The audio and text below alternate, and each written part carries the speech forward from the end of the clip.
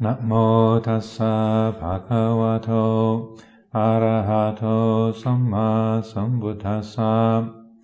Namo tassa bhagavato arahato samma sambuddhassa. Namo tassa bhagavato arahato samma sambuddhassa. Buddhang dhammang sanghang namasami.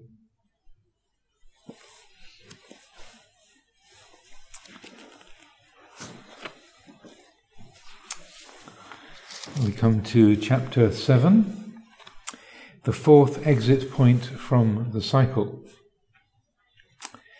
It begins with a quotation from the Dhammacakka Sutta. This, bhikkhus, is the noble truth of the way leading to the cessation of dukkha. Only this noble eightfold path, namely, right view, right intention, right speech, right action, right livelihood, right effort, right mindfulness, right concentration. This is the noble truth of the way leading to the cessation of dukkha. And this way leading to the cessation of dukkha is to be developed. The first three exit points that have been addressed so far each relate to a different portion of the cycle of dependent origination, the wheel of birth and death. The first exit point is at dukkha, this being link number 12. The second exit point is the bridge between feeling and craving, these being links number 7 and number 8.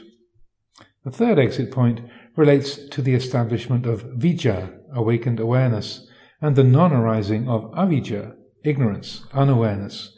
It is thus associated with link number 1, or just before link number 1. It has been noted along the way how these three exit points relate to the first, second, and third noble truths.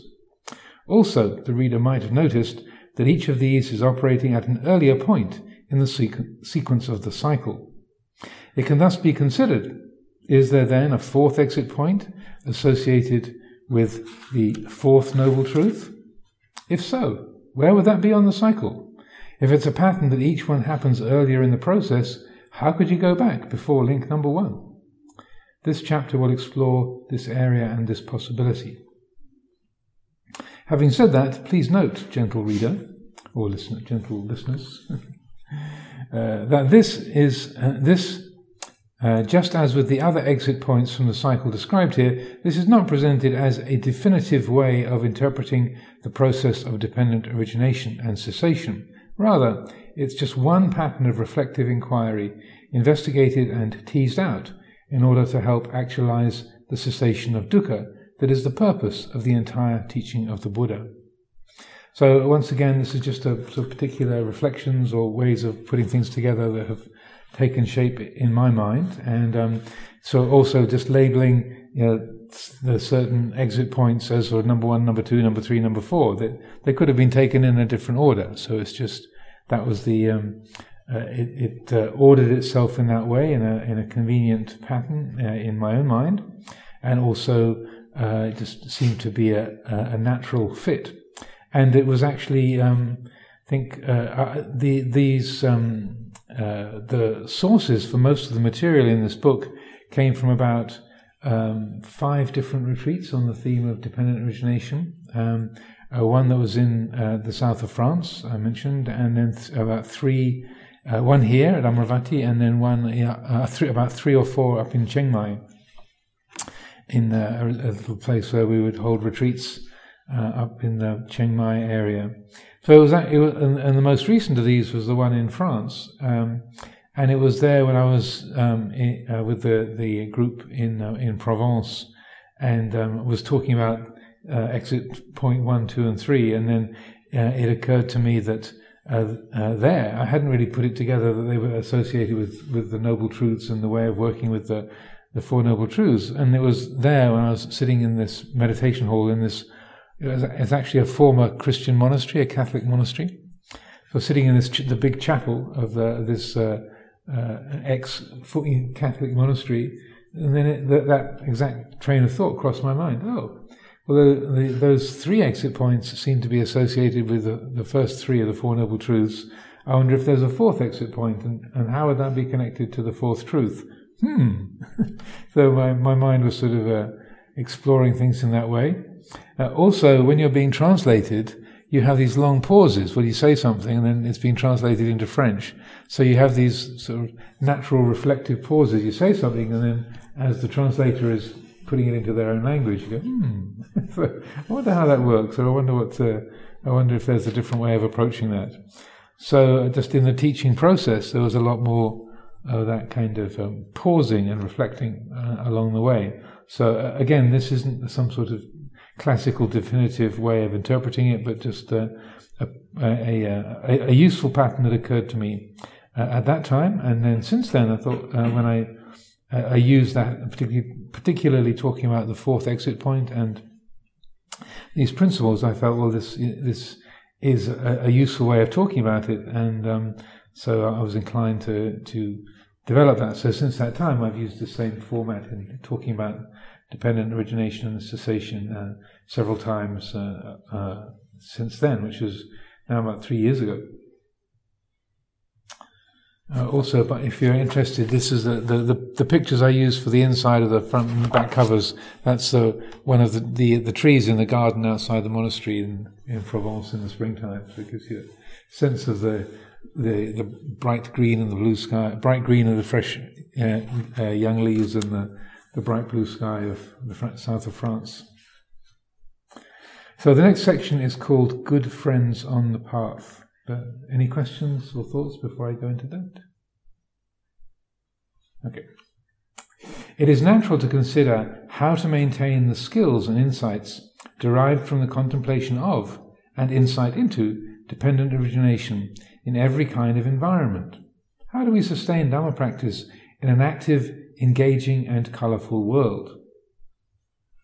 A central feature of solitude, or being in a retreat situation, is that we refrain from conversation. Therefore, we're able to be more aware of our inner world and the flow of experiences, thoughts, moods and perceptions. Also, particularly if you're in a retreat, you have to do a minimum of decision making. There's a routine that you don't decide on. It's just that's the routine. That's what you follow. You're not talking to anybody. You don't have to do much in the way of decision making. There's a set pattern of conduct, so it's extremely simple and a very, very plain environment. And also everyone's living according to the precepts, so that not only are people not speaking, but there's a high standard of respectful, polite relationship between people. Outside of a retreat situation and in the world at large, then as we know, it's not like that. And it's a much more colourful and mobile and engaging situation with a lot more emotional pulls. When we are in an environment where we have to talk to other people, have to perform as a human, where we have an active personality, a life, a name, an occupation, when we are engaging with other people and taking up responsibility and decision-making, receiving the expectation and the needs of the world, that is to say 99% of most of our waking lives, the mind is very easily and naturally drawn into those activities. The world requires us to create the past and the future, to remember our commitments and to make sensible plans, and have all kinds of opinions in the present moment. So, how do we sustain attention on the reality of the present? How do we not get lost in those creations of the remembered past or the imagined future? How do we avoid being drawn into created abstractions about the present that the mind is so easily pulled into? So also remembering that performing as a person, I think a little while ago I was pointing out that the word person comes from the Latin persona, which means a mask. Per means through, sona is sound. So it's the mask that actors on a Greek or Roman theatre would wear. That was part of the acting process.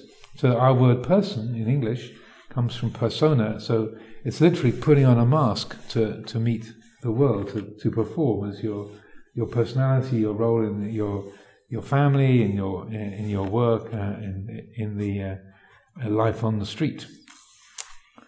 So we put on our personae. There are many different things that affect our lives. One of them is relationships, who we choose to spend our time with, because that has an effect. If we've chosen to spend a week together with people who like to meditate, who are not concerned about looking attractive all the time, people who don't need to be entertained or charmed by us, people who can deal with discomfort without complaining, that will likely have a relaxing effect on the mind. If we've chosen to spend a week together with people who like to go to boxing matches, on pub crawls, to royal receptions or to glamorous film festivals, there'll be a different kind of an effect. The Cannes Film Festival is a couple of 100 kilometers away from the retreat center. So there'll be a different kind of an effect. We will have been caught up in the excitement of the fights, wondering where we lost our phone, worrying about which earrings to wear, or whether we wore the same suit as last time. I'm not saying that sports and pubs, royal events and film festivals are all intrinsically bad things, but how we choose to spend our time and who we spend it with has an effect on our mind and on our heart. There is a teaching of the Buddha called the highest blessings, the Mangala Sutta, which is found, we chant it here, both in the English and the Pali, and it's from the Sutta Nipata. In the Buddha's time, the word Mangala meant a lucky charm or a protective spell or a blessing or an auspicious sign. So such things were not just seen as a spiritual blessing, but also a means of personal protection. In this discourse, it starts with a deva coming to meet the Buddha. She asks the Buddha, what are the highest blessings, the best sources of protection? The Buddha gives a list of 38 things. Every single one of them is about what you do. There's nothing whatsoever about amulets or magical tattoos or sacred objects. It's all about the choices that we make. Number one on the list of the sources of blessing is not to associate with fools, but to associate with the wise. This is the highest blessing. Asevana chabalanang panditanang chasevana. That's the way that begins. So that's one of these many instances where somebody asks the Buddha a question and he takes the theme and then approaches it, responds to it from a slightly different angle. So very frequently it would be Venerable Ananda asking a question, and then the Buddha would sort of pick it up and then say, well, you can look at it like this. But so this is one of those situations where it seems that this deva came along and said, what are the best kinds of protection? What are the most sort of powerful magical spells? I'm reading into it, but it's so usually that's what a mangala would be, some kind of lucky charm or some kind of protective magical spell that could be cast to bring about some sort of fortunate result. And the Buddha ignores that kind of a mangala altogether and says what the real blessings are, and then these that we recite the highest blessings. It's all about the choices that we make and the way that we live, the priorities that we make in our lives. That said, you might think, well, I'd love to not associate with fools, but that's my job, Ajahn, or you haven't met my family. And those are actual quotations. So I presented this a few times, and both in this country and in other places. In India, I was giving a week of teachings up in Himachal Pradesh at Deer Park Centre and different places. And I say, all very well, Ajahn, but some of us don't have choices. But what I would say on that is, even if you have got very difficult people in the workplace, in the family or in the kitchen or the office or wherever, there's still there are choices that we make in who we draw close to or how much weight we give to the contact that we have. Maybe you do have a sister or a brother who's a problematic presence that is challenging to work with, but there's different ways that we can quote unquote associate with others, and to not associate can also mean, even though you're in physical presence, or you have to work with somebody, a difficult person in the school or the office or in the monastery or in the family, but to not associate also means not carrying that person around in your mind, to not be ruminating or thinking about that person and how, if only he was like this, if she was just like that, or what am I going to say to him, or why does she always do that? We create each other in our minds, and we easily carry each other around. People that we are in conflict with, or people that we're obsessed with or infatuated with, we create each other and carry others around in the mind. So the not associating with fools, I would suggest it doesn't just refer to the sort of physically keeping company, but it's also how we carry people around in our minds, and that the weight that we give to a particular connection, or the degree to which we allow ourselves to be upset or anxious or excited about the company of another. There's different ways that we can. The attitude that we bring to any kind of connection is part of it. So even if we are by necessity close to some quote-unquote foolish person or challenging person, the way that is handled is on our side. We're not just victims of situations, but we can work with those things internally in terms of our attitude as well. Any thoughts? Questions? Nobody has had to deal with associating with fools? Trying to find some wise people to associate with? Yes, Lindsay. Yes. When you mentioned about interpersonal relationship, I can't help to think about the original nature we've discussed before. So if the original nature is the same and shared by all the beings, then the way we communicate should be has certain channel, right? Well, should is a very loaded word, because the conditioning of how beings manifest and how they communicate and what their habits are is enormously varied. So ideally, even as a mother protects with her life her child, her only child, so with infinite kindness we relate to all beings. Some beings are easier to relate to like that than others, because of the conditioning of behavior and conduct and so on and so forth. So that we learn those teachings and recite those teachings to set a standard, but we have to work with the patterns of experience as they arise, moment by moment, day by day. Yes, because I was thinking somehow it's difficult for us to really find the unconditional compassion for people, because even the metaphor we can use in the sutra is like a mother care about her only son, and that is a social condition, a moral condition, and it is also limited.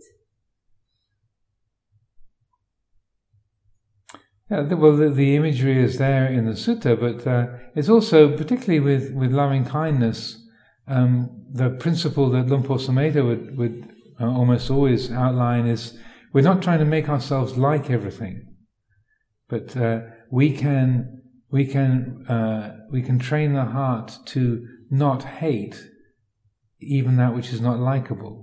We don't have to dwell in aversion. So many years ago, 40 years ago, he started translating as metta as not dwelling in aversion. So we can be kind to even things that are not likable. We don't have to be unkind. That we can do with no hypocrisy, you're not sugaring anything over. We don't have to be unkind. We can refuse to hate even something which is not likable, which is and by refusing to hate or to contend against, it doesn't mean that you approve of their actions. What they're doing or the way they are is not likable. You're not condoning what they do, but you are refusing to add to the negativity and contention by hating.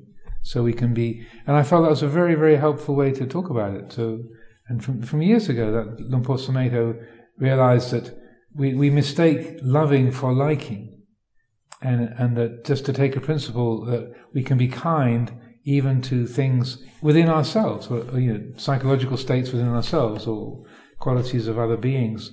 We can be kind towards that which is not likable, and that kindness doesn't have to manifest as say, supporting what that person does, or giving somebody what they're asking for. That when a child says, "I want ice cream for breakfast," it's not an act of kindness to say, "Yes, how much would you like?" It can, you can be kind by saying, "No, it's not. You can't have ice cream for breakfast." So kindness doesn't always mean going along with a particular opinion or desire or a mode of action. I often give the example of a woman who was helping to protect the forest in Northern California, Julia Butterfly, and she climbed up into this redwood tree and stayed up there for 2 years, didn't put foot on the ground for 2 years. And she was up there in the middle of summer and winter through big sort of storms off the Pacific and all kinds of stuff. It was interesting that she was part of a group called Earth First that launched the protest. And some of the people in Earth First wanted her to denounce the logging company and sort of to speak up against the owner of this Maxim Corporation, Mr. Hurwitz. And she wouldn't criticize. She wouldn't go along with cultivating hatred and aversion towards him. And so some of the Earth First people were quite upset with her. It's like, you've got to, you're our torchbearer. You've got to speak up against this guy. And she said, I oppose him cutting the trees down, but I refuse to hate him. And her refusal to support hatred and that kind of negativity towards him and his company was apparently, seemingly, that was the thing that actually helped the forest to be preserved. That was a kind of the deciding feature. Was they got far more support. That she was just this. Yes, I'm up this tree. Yes, I love you completely, and no, I'm not coming down until you agree to not cut this tree in this whole huge exclusion protection zone around that area of old growth redwoods. So yes, I love you completely, and no, I'm not coming down till you sign the legal agreement. And there was a wonderful photograph after he agreed and the company protected that forest.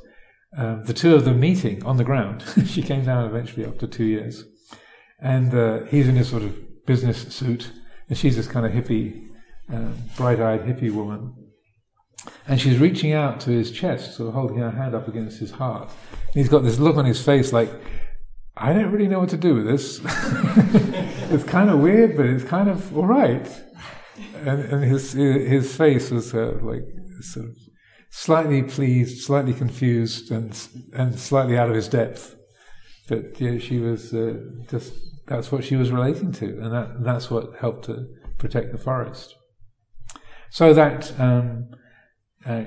there are many, many challenges in our lives, and so it's really mindfulness and wisdom that is the guiding force of how to relate, how to exercise kindness and compassion. And that sometimes it is to get in the way, stand in the way and say, no, I refuse to hate you, but no, I'm not getting out of the way. And that takes a lot of mindfulness and wisdom to do that. So far, in the effort to focus on practical applications of dependent origination, there has been an emphasis on the exit points from the cycles of addiction and rebirth. It has been described how 3 exit points relate to the first, second, and third Noble Truths. I would suggest that there is indeed an exit point related to the 4th Noble Truth. This 4th truth is the Noble Eightfold Path. This is the medicine that brings about the cure for the spiritual malaise of dukkha. As you might expect, the Buddha gave instruction on how to work with this noble truth too. He named the task for the fourth noble truth, the path that leads to the cessation of dukkha, as it is to be developed, cultivated, brought to fruition. Idang dukkha nirodhagamini patipada aryasachang paveta banti. So that means it is to be developed, should be developed. He also defined that path in the same discourse simply as the middle way, Majjhima Patipada. How then does that fourth noble truth and the means to work with it relate to exit points from the cycles of addiction and birth and death? The Noble Eightfold Path is all about our intentions and our choices. It's about how we work and act internally and externally, the attitude of our mind, what we say and do, and who we choose to be with. So for those of you who are not totally familiar with the Eightfold Path, it's there at the beginning of the chapter. So, right view, right intention, right speech, right action, right livelihood, right effort, right mindfulness, and right concentration. So some internal aspects, some external aspects of that. If we intend to not allow ignorance to arise, as per the third exit point, then we need to see what gives ignorance its strength and to work to deprive it of that fuel. A fire will go out if there's nothing left to burn. Thus the fourth exit point is talking about depriving ignorance of its fuel, not giving ignorance, unmindfulness, any support. It's a question of removing the fuel from the vehicles of ignorance, not providing that army with nutriment and the means to operate. There's a teaching in the Numerical Discourses, Book of the Tens, Sutta number 61. So you remember the one with the tree that I was talking about yesterday? As Book of the Tens, Sutta 58. This is 3 suttas on. This is number 61, and I'll refer to it in here in a minute. Where the Buddha talks about the causes of ignorance. He starts off by reflecting, what is the nutriment? What is the supportive condition for ignorance? He then names the 5 hindrances, the nivarana, as the nutriment, the support for ignorance, the fuel for ignorance. The 5 hindrances are sense desire, ill will, dullness and sleepiness, restlessness and skeptical doubt. So kama raga, vyapada, tinamita, uddhacca kukucca, and vicikicca. The Buddha then reflects on what is the immediate nutriment of the 5 hindrances. He defines the fuel for the 5 hindrances as, quote, the 3 kinds of misconduct, unquote. That is, misconduct in body, speech, or mind. The Buddha then reflects on the nutriment for these 3 kinds of misconduct. He says that the fuel for these 3 kinds of misconduct is, quote, a lack of sense restraint, indriya samvara. This means being careless and indulgent in sense activity, in what we look at, listen to, taste, smell, and touch. Being reactive rather than responsive. So the terminology like that, sense restraint, is a bit of an unusual term in English, at least. I think yesterday I was talking about the difference between reacting and responding, and so it's exactly that. So when there's a lack of sense restraint, is if you like something, you'll chase after it. If you dislike something, you'll try and get rid of it or oppose it. So there's no space for reflection and consideration. So the mind is reactive. Sense restraint doesn't just mean not acting on an impulse by will, but it's in a sense learning to be more responsive to situations, more responsive. There's a bit of space around liking and disliking, comfort and discomfort.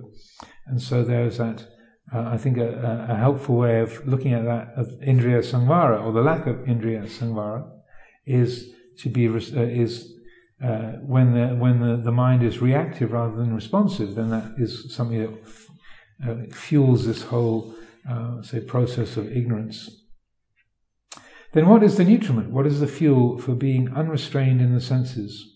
That is named as lack of mindfulness and clear comprehension, sati sampajanya. What, in turn, is the nutriment? What is the fuel for the lack of mindfulness and clear comprehension? It is unwise attention, not using wise reflection, which is yoniso manasikara, attending to things unwisely, like the things that we look at, listen to, eat, smell, taste, touch. Not using wise reflection in relationship to the world around us or within us. What is the nutriment? What is the fuel for unwise attention or putting the mind onto unhelpful or confusing things?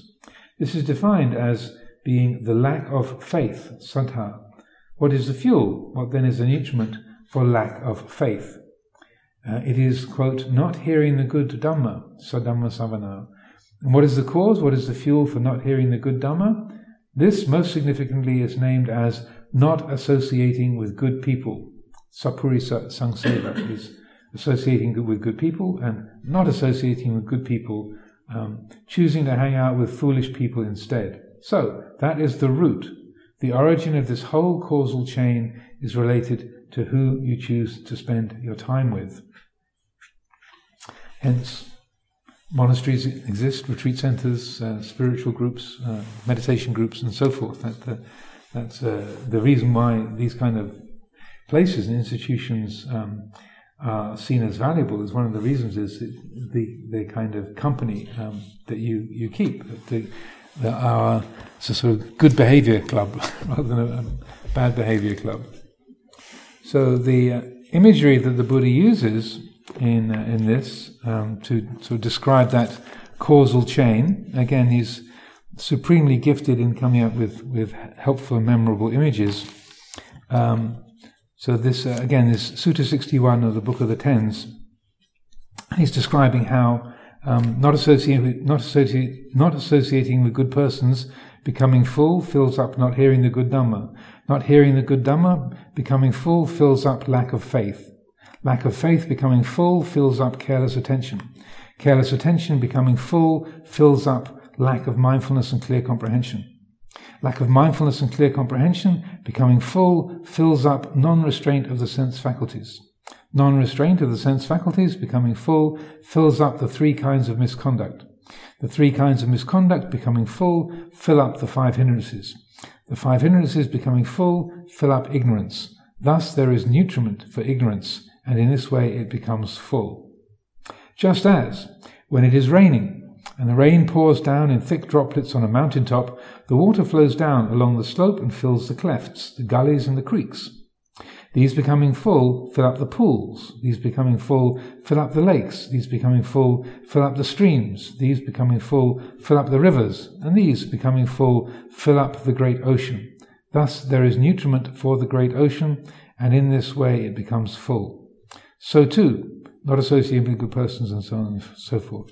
So that's an image that he uses a few times in the teachings, the kind of a natural process.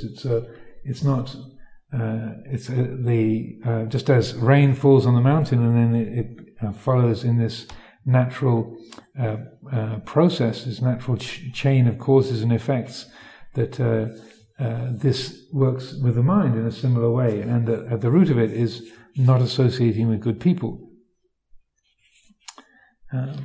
Then, just to continue,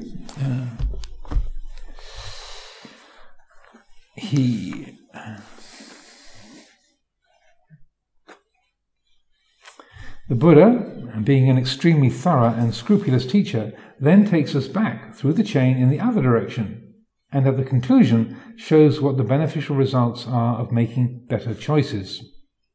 If you choose to spend time with good people, they will encourage you and support you in listening to good Dhamma, which gives rise to faith, which supports wise reflection, which supports mindfulness and clear comprehension, and intuitive awareness, which supports restraint of the senses, which means living responsively rather than reactively and compulsively.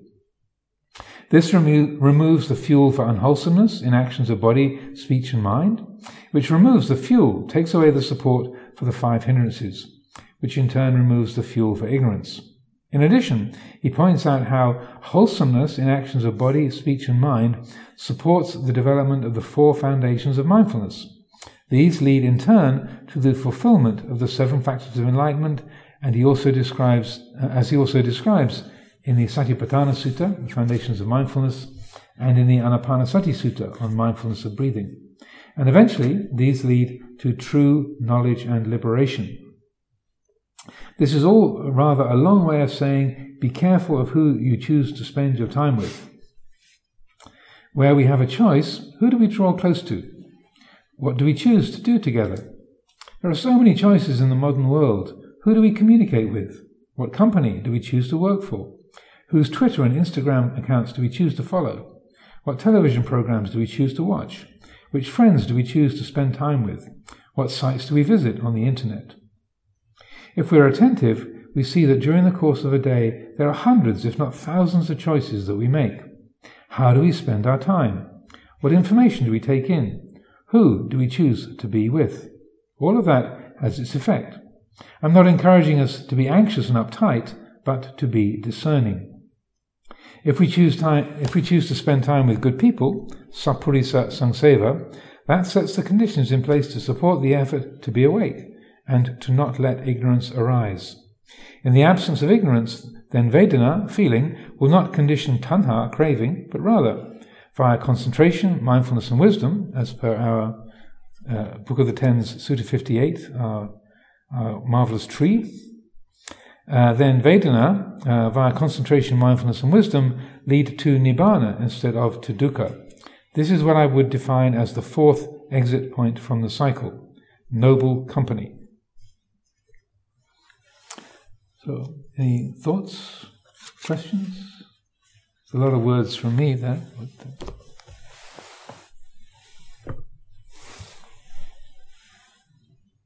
Yes.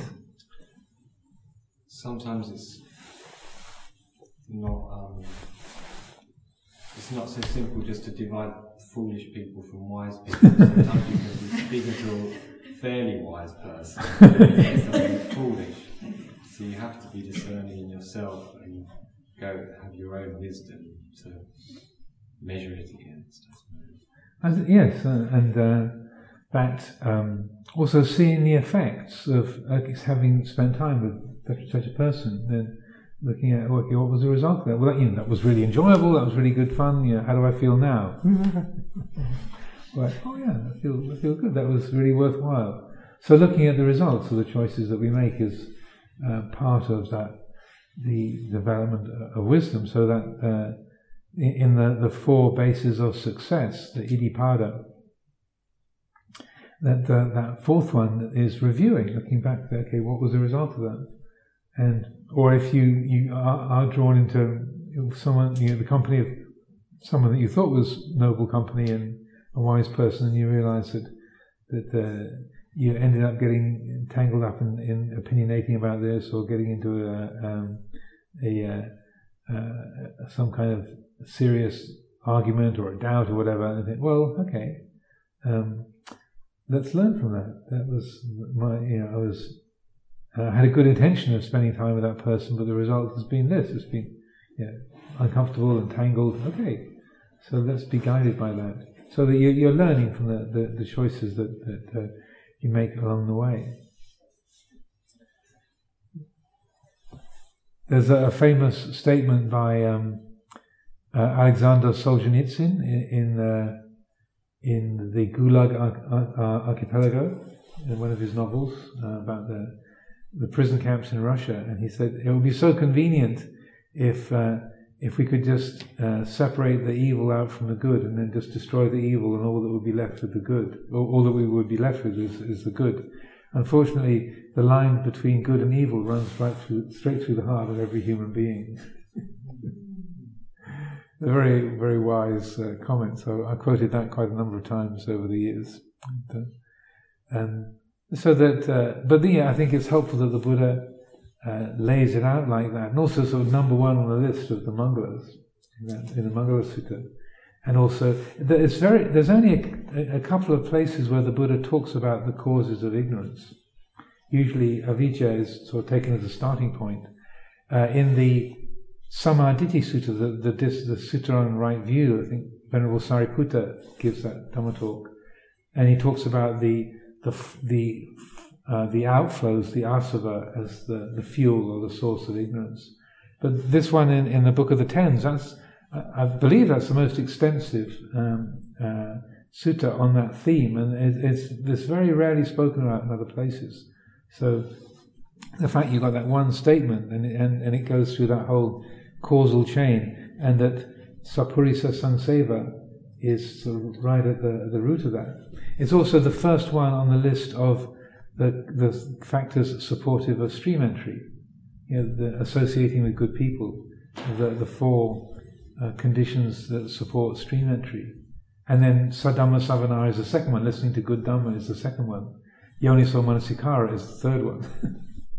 So they're also not just depriving ignorance of its fuel, but they're also setting the conditions for that quality of profound insight, the stream entry.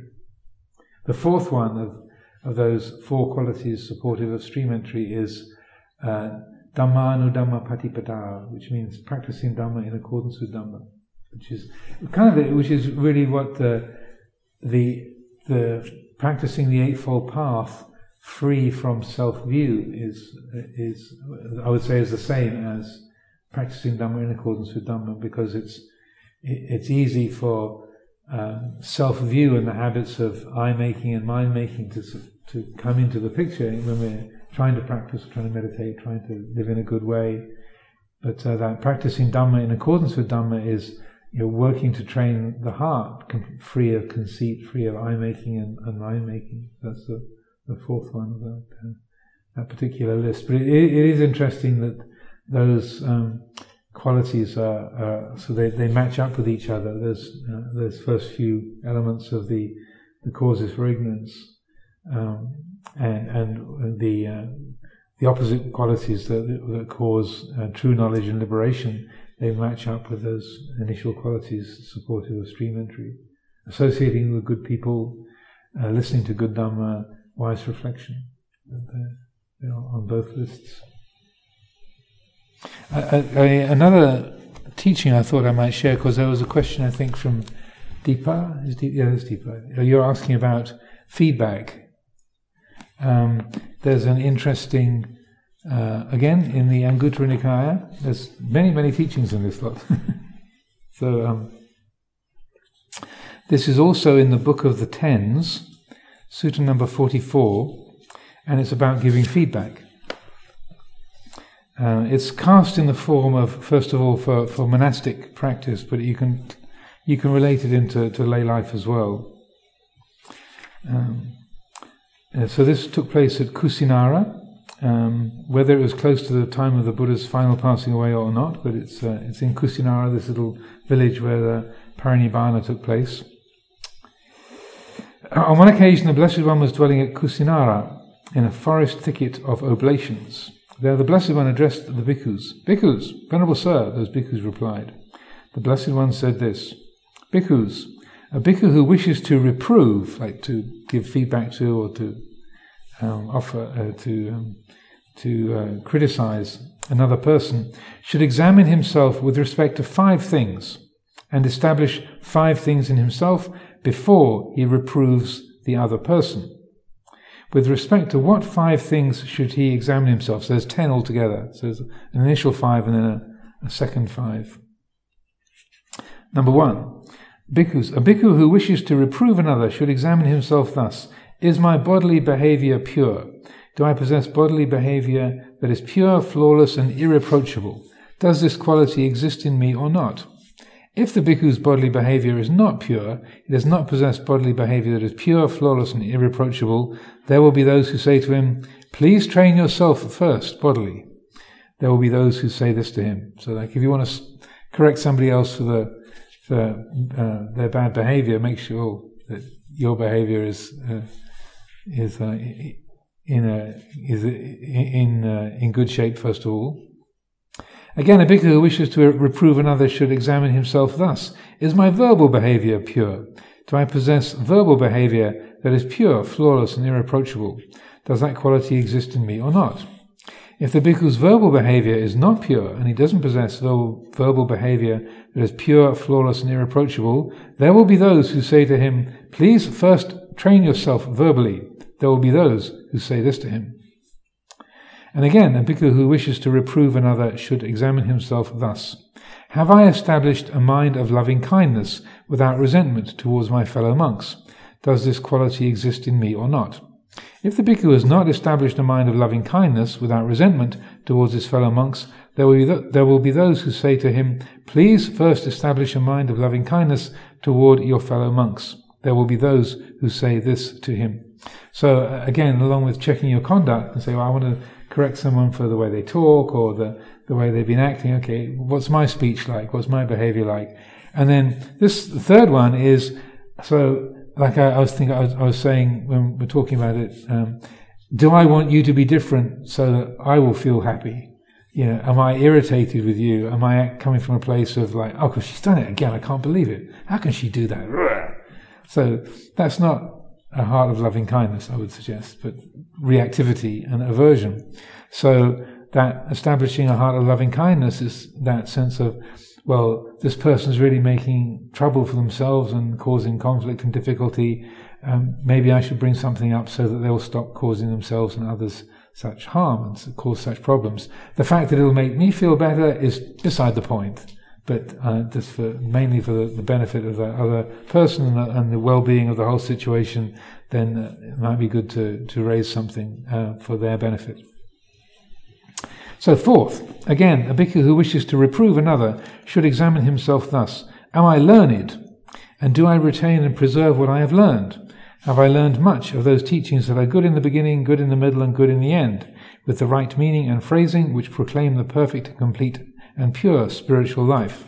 Have I retained them in mind, recited them verbally, mentally, and investigated them and penetrated them well by view? Does this quality exist in me or not? If the bhikkhu is not learned, and so forth, and has not penetrated them well by view, there will be those who say to him, please first learn the heritage. There will be those who say this to him. In other words, do you know what you're talking about? Have you got your, and in a more general sense, have you got your facts straight? That you might say, oh, you know, how could you do that? Or, I heard that this person acted in this way or said that. Do you have the information? Did you check up and see that it actually happened that way? Or are you just acting on hearsay or your own not completely informed perception of things? Fifth, again, a bhikkhu who wishes to reprove another should examine himself thus. Have both patimokkha's been well transmitted to me in detail? That's the rules of the nuns and the rules of the monks. Well analyzed, well mastered, well determined in terms of the rules and their detailed explication. Does there exist in me this quality or not? If both patimokkha's have not been well transmitted to him in detail, in terms of rules and their detailed explication, and if when asked, where did the Blessed One state this? He is unable to reply. Like if you're trying to correct somebody for their breaking the precepts or their bad conduct, then if you can't say which rule does this person transgressed, where did the Blessed One state this? If he is unable to reply, there will be those who say to him, please first learn the discipline. There will be those who say this to him. So in terms of having your facts straight in terms of Dhamma, in terms of the teachings, in terms of also in terms of Vinaya and the precepts. It is with respect to these 5 things that he should examine himself.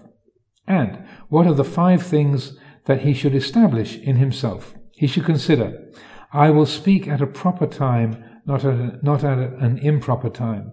So you choose a convenient moment. Like if I say, oh Deepa, could we have a conversation at some point? It's something I'd like to bring up with you. You don't do it in the middle of a Dhamma reading. Lots of other people around. You put your mind onto it and think, okay, what would be a situation where we could speak freely and it wouldn't be intrusive or wouldn't embarrass a person, or so you speak at the proper time. I will speak truthfully, not falsely, so that you're doing your best to get your facts straight and to speak in accordance with what you know. I will speak gently, not harshly. Again, just choosing your words carefully rather than being accusatory or rude or using sort of aggressive or abusive language. 9. I will speak in a beneficial way, not in a harmful way, so in a similar spirit, and I will speak with a mind of loving kindness while not harbouring hatred. These are the 5 things that he should establish in himself. Bhikkhus, a bhikkhu who wishes to reprove another person should examine himself with respect to these 5 things and establish these 5 things in himself before he reproves the other person.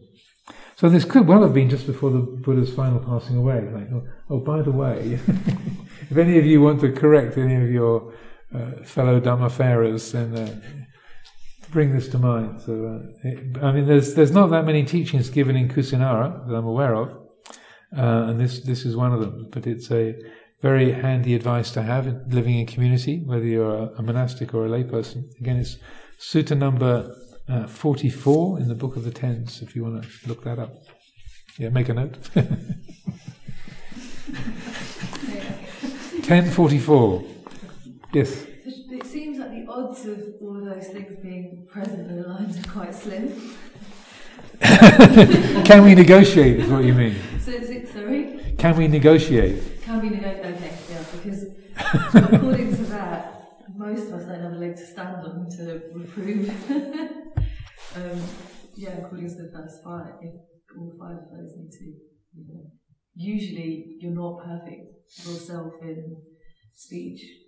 Not usually, but as a speaking as a lay person, seems to be the case that often you probably won't be ticking all the boxes.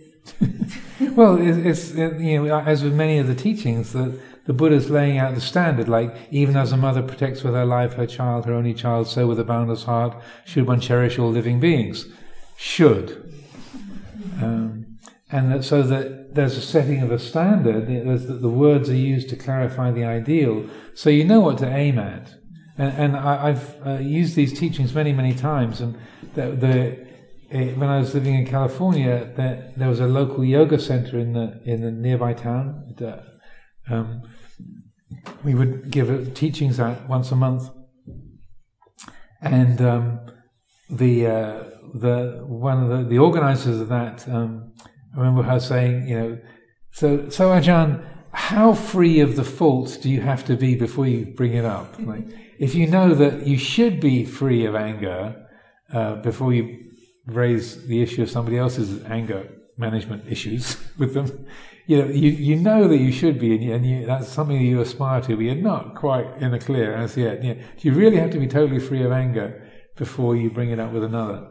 And so, not being sort of condoning being half-hearted or lazy, but rather, as long as you know that's the aspiration, or that there is that standard, and also you can acknowledge that, and you can say, I realize I'm not totally free of this myself, but the way that you talked to so and so this morning, that set off all kinds of alarm bells in me. So if I could bring that up with you, then I think it would be good for you to attend to that, because that caused a lot of distress when you spoke that way.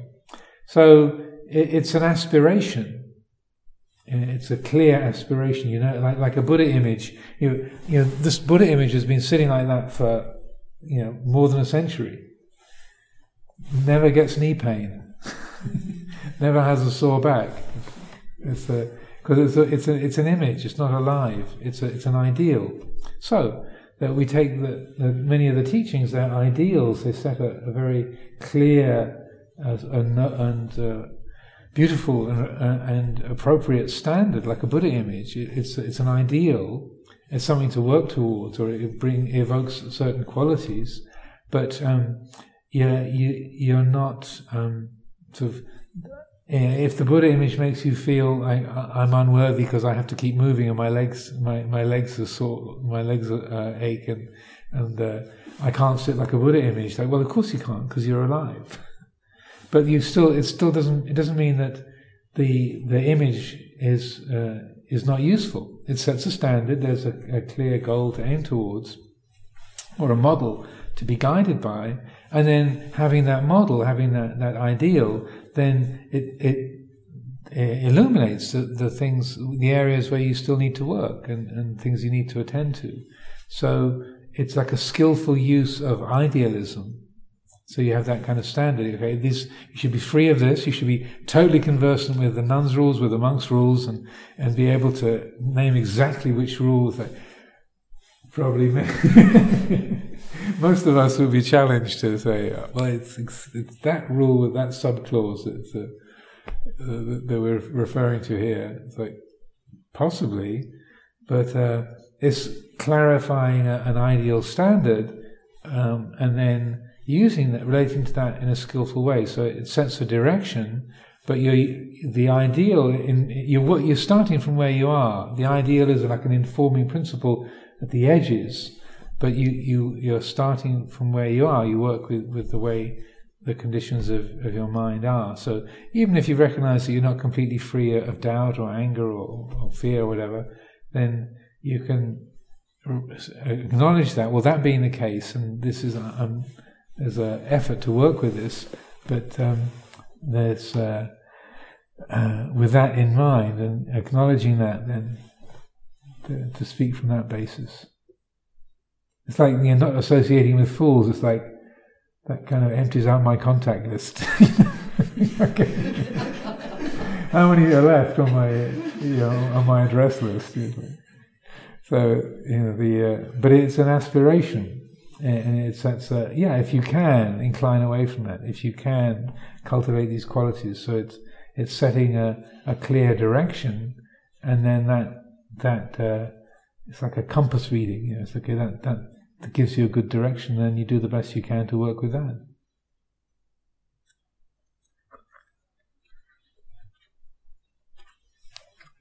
So we're nearly at 7. So the last bit of this section was just going through those lists. So these are the two parts of the Sutta 61 in the Book of the Tens. What is the nutriment? What is the supportive condition for ignorance? The 5 hindrances. What is the nutriment for the 5 hindrances? The 3 kinds of misconduct. What is the nutriment for the 3 kinds of misconduct? Lack of sense restraint. What is the nutriment for the lack of sense restraint? A lack of mindfulness and full awareness. What is the nutriment for lack of mindfulness and full awareness? Unwise attention. What is the nutriment for unwise attention? Lack of faith. What is the nutriment for lack of faith? Not hearing good Dhamma. What is the nutriment for not hearing the good Dhamma? Not associating with good people. And, in contrast, true knowledge and liberation have a nutriment. What is that? The 7 factors of enlightenment. What is the nutriment for the 7 factors of enlightenment? The 4 foundations of mindfulness. What is the nutriment for the 4 foundations of mindfulness? 3 kinds of good conduct. What is the nutriment for the 3 kinds of good conduct? Sense restraint. What is the nutriment for sense restraint? Mindfulness and full awareness. What is the nutriment for mindfulness and full awareness? Wise attention. What is the nutriment for wise attention? Faith. What is the nutriment for faith? Hearing good Dhamma. What is the nutriment for hearing good Dhamma? Associating with good people. Sapurisa Sangseva. So again, that's Book of the Tens, Sutta number 61. So one of the many treasures that we have in the Anguttara. So any final comments, questions, thoughts?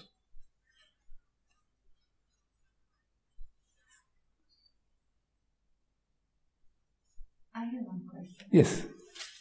I'm just wondering, because sometimes with the contact with the other people, the outer appearance of the person seems to be very nice and polite. Everything is quite okay. But then the fire and irritation appear within ourselves. Sometimes it takes a really long time to discover where the irritation comes from. Mm-hmm. So, how can we reflect on this? Maybe bring an image of the person? Or you mean the other person's good behavior makes you irritated? But there is something very much irritated about this person. Uh-huh. So how to, any advice how to work with this? It's happened to me. Yes, yeah. Probably many of us. Yes. But it was actually, at the end, it was very good because when I discovered what was the irritation, so actually I was able to work with at the end I was working with my inner feelings. Mm-hmm. So, how to discover what is behind this irritation? Well, with many things like that, when you notice that coming up, that's just, that's interesting. Because part of my mind is very impressed with this person, or I think I name them as a good person, but there's this irritated feeling that arises.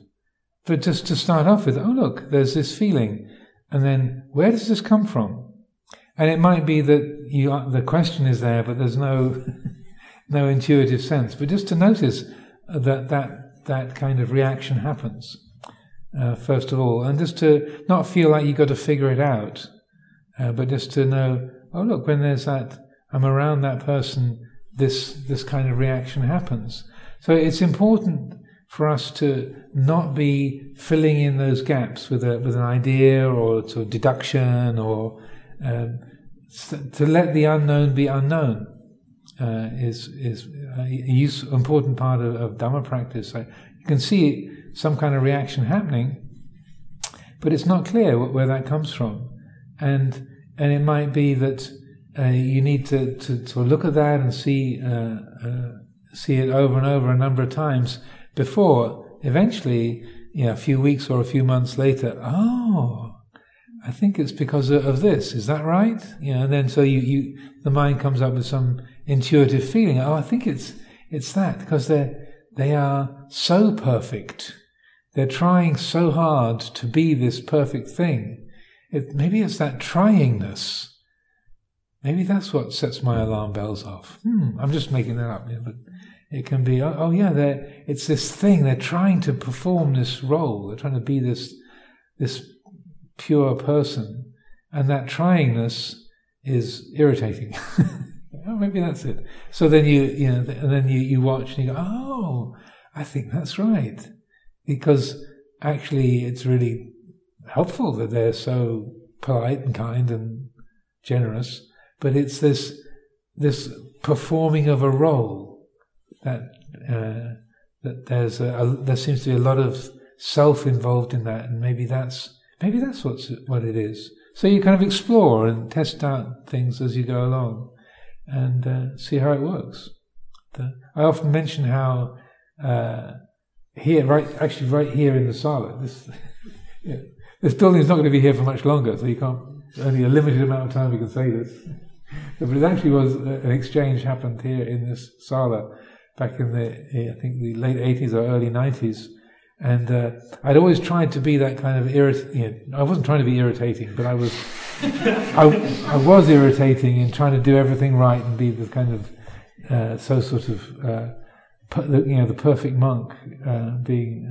Was sort of an obsession of trying to do everything right and be the best and be sort of super keen and good at everything. And after a time, I got the feeling within myself, this is really missing the point. I'm just sort of trying to act a certain role. There's a lot of me wanting to be this thing. And so I deliberately stopped doing that and just let myself be more average and not trying to be so sort of perfect and helpful and meeting this idea of the perfect monk. And one of my brother monks said to me, you're much more easy to live with since you stopped trying to be perfect. So it was annoying to be with, exactly. But when I relaxed and just sort of tried to just be more natural and just do things without trying to be something or fit some sort of idea, then that's what he said. And he wasn't trying to be, he wasn't accusing or trying to find fault. He just said, it was like a passing remark, you're much easier to live with since you stopped trying to be perfect. Oh. So he had noticed exactly that. But with many things in life, the exact reasons why we feel the way we do about each other, you can't. It's not sensible to try and pin it down too quickly. It's because someone you might feel that you're really happy and you feel really good around that person, and then you can read all sorts of things. Or maybe we were related in a past life, or this must have been my child or my dad, or not. You don't have to to create a whole story around it. Or people that just automatically irritate. It's like, I don't know what it is, but that person just annoys me. Well, like, Luang Por Sumedho would talk about this when he was a young monk at Wat Pah Pong. There was another monk that he just wanted to hit him, and he said, "I'm not aggressive. I'm a gentle person. I know I'm a Buddhist monk, but when I see that monk, I want to hit him." And for a long time, like, why do I feel violent or aggressive towards that person? And it took him a long time to exploring that. Why is that reaction happening when I see this person? And so, sometimes it can become clear. But in that instance, the way Luang Por Sumedho talks about it was long before I showed up. But the way he talks about it, he realized because the body language of that monk was very fearful, he kind of cowered and was always sort of looking afraid. And so Luang Por Sumedho realized, he's putting out these fear signals, so it's triggering aggression in me. It's not personal at all. It's some kind of instinctual thing, that like a kind of tribal instinct. If someone is cowering and showing fear, then it brings up aggression. That's really... So he was quite insightful for him. It's like, it's actually not personal at all. It's because that person puts out that signal, it creates this reaction in me. It's anatta. But there was no kind of past life connection or some clash or problem between them. It was just that. But it took a while of him looking at that thing. Why do I feel like that? There's nothing wrong with him. Why do I dislike him to the point where I want to hit him? And then he thought, it's just a human sort of tribal instinct, kind of the pack mentality brings that up. And so you could see, okay, that there wasn't any kind of personal issue to work out between them. It's like, because of that behavior, there's this reaction. There's the cause, there's the effect. And he could, by seeing it, he could let go of it. But it took quite some time of seeing that reaction happening, and then also choosing not to read too much into it, but just getting to see how it worked. And then one day it just sort of, that's probably it. That's what the trigger is. It's that manner, the body language is having this effect. So leaving things unknown is really useful. Let the unknown be unknown, and then the intuitive process can function. Got some space to function. Okay, I think that's enough for today.